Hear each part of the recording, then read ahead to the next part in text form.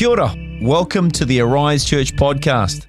For more details, you can find us at arisechurch.com. But right now, we're going to hear from our senior leader, Amy Kendrew. We trust you'll enjoy today's message.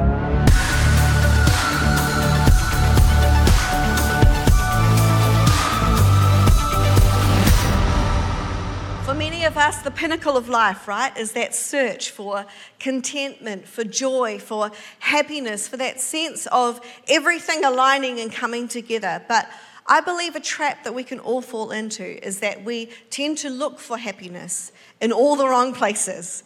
And I believe that we can find joy, we can find happiness. The happiest place on earth is in the presence of our God. And so this morning, would we pray, and then we're going to get into the message. Thank you, Jesus. God, I thank you for your presence. Thank you for what you've already done in lives here this morning. And we pray that you would come and you would speak through me, Lord.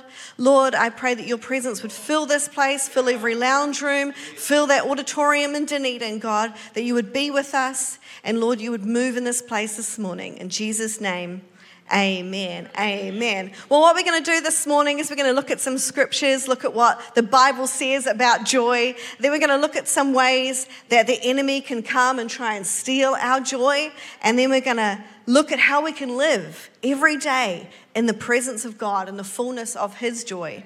And then I hope you brought your singing voices this morning, because we're going to put it into practice. We are going to all be part of the worship team today, and we're going to praise the Lord, oh my soul. So I'm just giving you plenty of warning this morning to warm up those vocal cords, because we are going to praise our great God together. It says this in Isaiah 61 verses 1 to 3.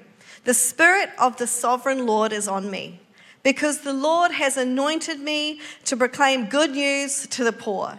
He has sent me to bind up the brokenhearted, to proclaim freedom for the captives and release from darkness for the prisoners, to proclaim the year of the Lord's favor and the day of vengeance of our God, to comfort all who mourn and provide for those who grieve in Zion, to bestow on them a crown of beauty instead of ashes, the oil of joy instead of mourning, and a garment of praise instead of a spirit of despair.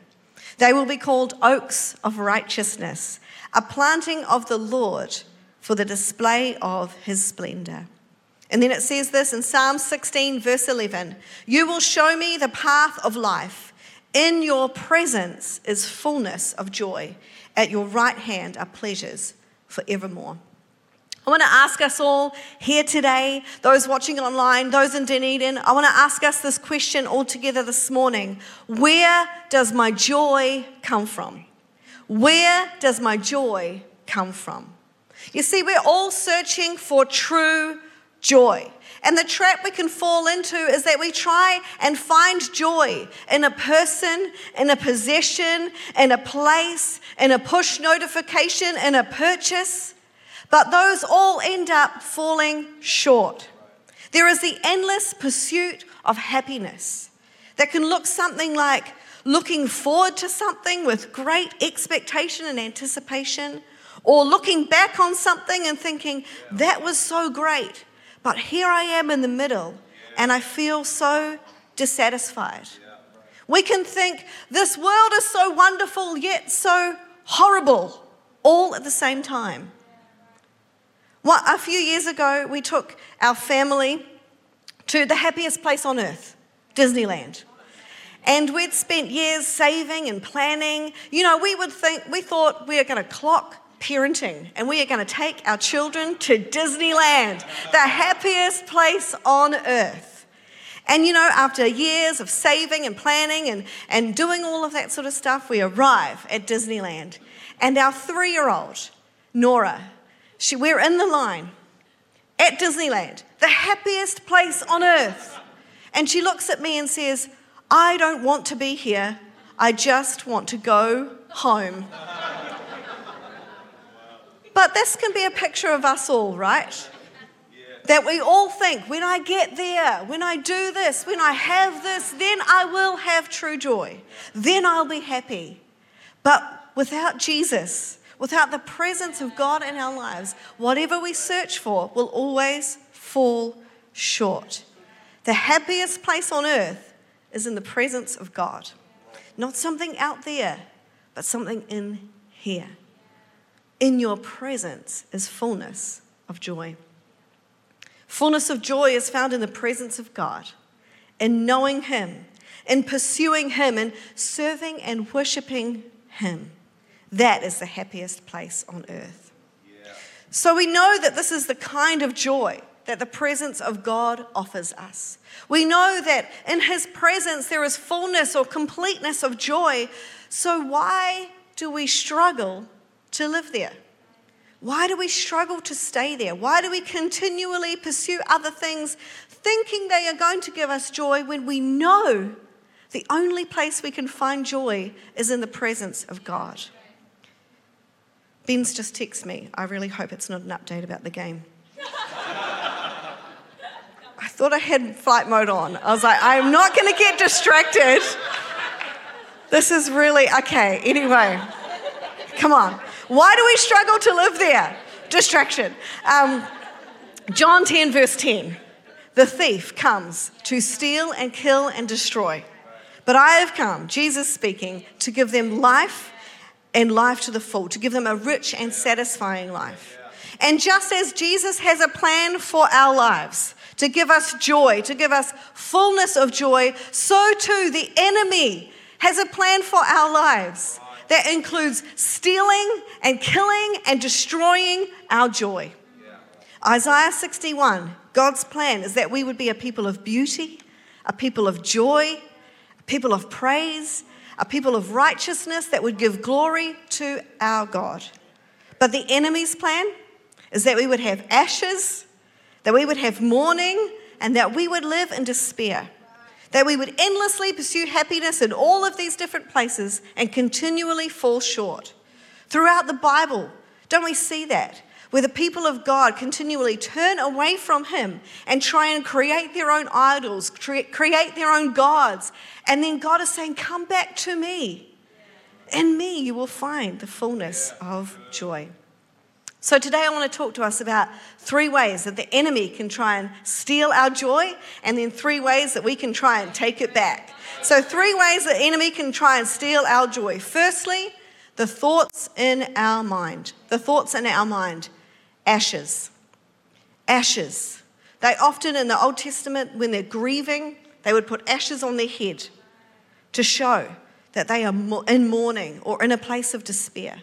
And sometimes that's the way we can live, when the enemy can get into our head. And there's a lot of dead stuff and a lot of grief and a lot of stuff going on in the middle of our minds that is not of God. And we can struggle. We are distracted. We are confused. We are riddled with anxiety. You know, this week we were talking in our life group. I love our life group. I love it. Opportunity just to share life together with people in our world. And this week in our life group, we were just sharing about how hard it is to just stay focused. We live in a busy and distracted world, right? And maybe this is just me, but I really struggle sometimes just to sit and watch a program on Netflix. Like, just watch that. I feel like I'm being lazy or not productive because I'm not also scrolling on my phone or doing something else or messaging someone back or checking my emails. There is just this feeling of we have to constantly be busy. And this busyness starts in our minds. And the enemy has won a great victory when he can get in our heads and there is no room for the presence of God in our minds. So that's the first way that the enemy can try and steal our joy. Fill our minds with stuff, ashes, dead stuff, busyness, distraction, confusion, anxiety. The second way that the enemy can come and try and steal our joy is in the emotions of our soul. Mourning. We can be so led by our feelings, right? We live in a world that sort of almost praises this. That you are what you feel, or just do whatever feels right. And you can feel good one day and you can feel terrible the next. And we live in this emotional roller coaster of life. And there is great victory for the enemy when we can just live led by our emotions, by what is going on in our soul.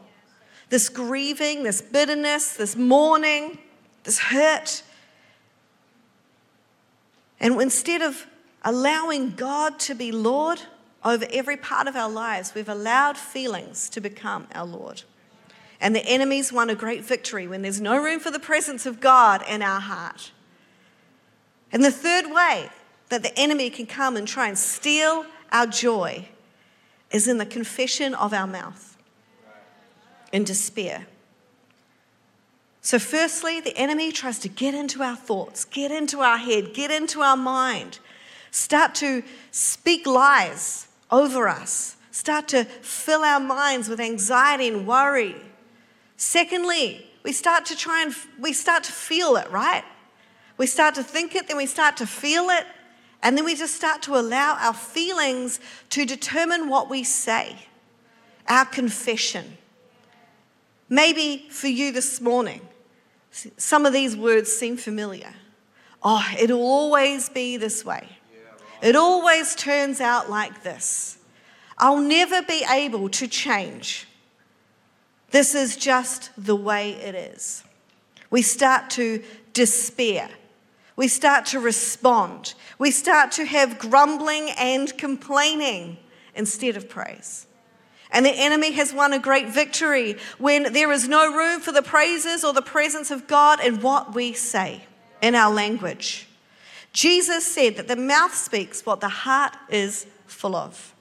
These things either work individually or all together, our thoughts, our feelings, our words, to create a world of turmoil and rob us of our joy, the joy of His presence. And often it starts in our thoughts, it gains traction in our hearts, and then it comes out of our mouths, and we create a world that is devoid of joy. So instead of living in the happiest place on earth, in the presence of God, we live in a world of turmoil. But that is not the life that God has for us. In this verse that I read out at the start, Isaiah 61, Jesus, this was one of the first things He preached in the temple. The prophet Isaiah comes and he's declaring this to the nation of Israel. And I am here to declare to you today, this is God's promise for you and for me, that the Spirit of the Sovereign Lord is on me to declare good news to the poor, to bind up the brokenhearted, to proclaim freedom for the captives, to release from darkness for the prisoners, to proclaim the year of the Lord's favor, to bestow a crown of beauty instead of ashes, the oil of joy instead of mourning, and a garment of praise instead of a spirit of despair. For the glory of God, that we would be a people of beauty, that we would be a people of joy, and that we would be a people of praise. That we would have a new confession for a new season. I love that song that we sang, that new song. Do something new. Do something new in me. Do something new in me again. And I'm believing for Arise Church. God is going to do something new in a new season, that we would have a new confession. We would have a new mindset. God is doing something new in us. A joy that doesn't depend on circumstances. Doesn't depend on whether the All Blacks have just won or not. Doesn't depend, as I was coming through very turbulent clouds this morning, it doesn't depend on whether there is turbulence or not. It doesn't depend on what I'm facing in the natural, because it shifts something in me. It may not change the circumstances around me. I may still be in that plane and it may still be bumping around, but it shifts something in me. Takes my mind and attention off myself and onto a God who is bigger. The happiest place on earth is in the presence of God. So how can we live in this place? How can we experience the fullness of His presence every day? Well, as the enemy tries to steal our joy through our thoughts, through our feelings, through our words, we must take them back. We must claim those things back. That we would put on the crown of beauty instead of ashes. That we would have joy in our minds. That crown of beauty represents a turban or tiara, a crown, something that is of great value and great beauty. In Philippians 4, part of that joy epistle that I know Chris mentioned, I know Ben mentioned in this series so far, in that prison, in that cell, in that place of great darkness, that he would say these words, always be full of joy. Always be full of joy. I'll say it again, rejoice. And then he goes on to say this. Now, dear brothers and sisters, one final thing.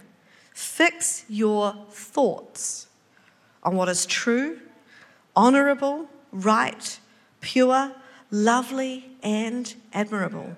Think about things that are excellent and worthy of praise. Joy starts in our minds.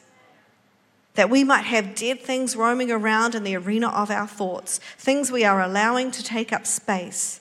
But I believe that God is wanting to restore joy to people's minds right now. That he would turn those dead things into beautiful things. That we would say, my identity is in him. I surrender to his lordship. I am a son or I'm a daughter of the king. I know who I am and I know whose I am. I have hope because of this. I can boldly come into his presence. I don't need to live confused. I don't need to live distressed. I don't need to live anxious, but I can live with peace in my mind. So every day, take a thought stock take. What am I thinking about? What is taking up room in here? Maybe I need to get rid of some stuff. I need to throw out some junk.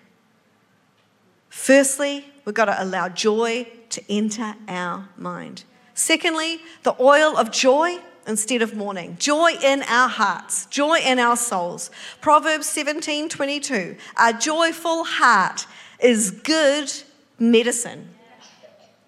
Psalm 22, verse 11, why, my soul, are you downcast? Why so disturbed within me?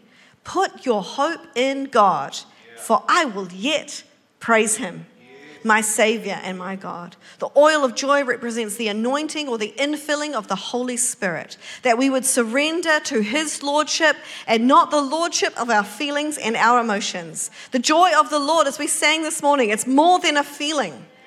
This oil of joy is health to our bodies, strength when we feel weak. The Holy Spirit is like medicine to our soul.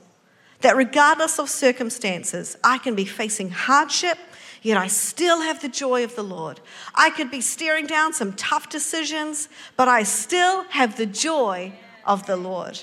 It's not toxic positivity. It's not fake it till you make it. But it is good medicine from the inside out. Joy of the Lord.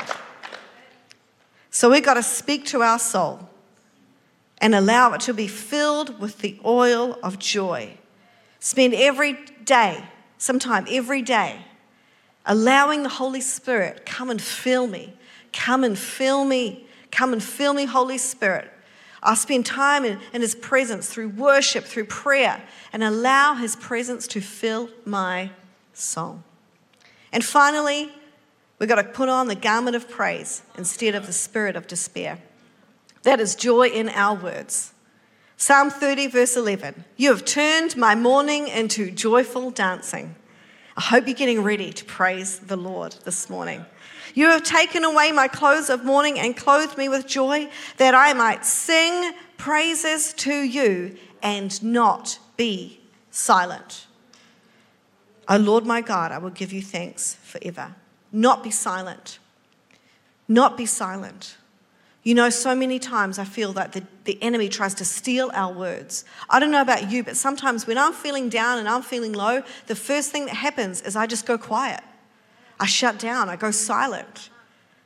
And I believe that there is a generation of people that have lost their voice, lost their praise, lost their ability to sing and worship God. And the garment of praise represents our confession, our response. And it must be a choice every day to put it on.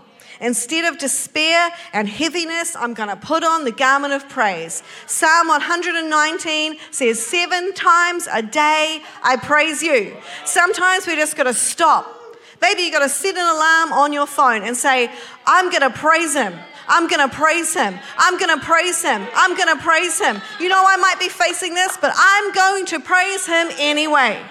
Change your confession. You know, joy can work backwards.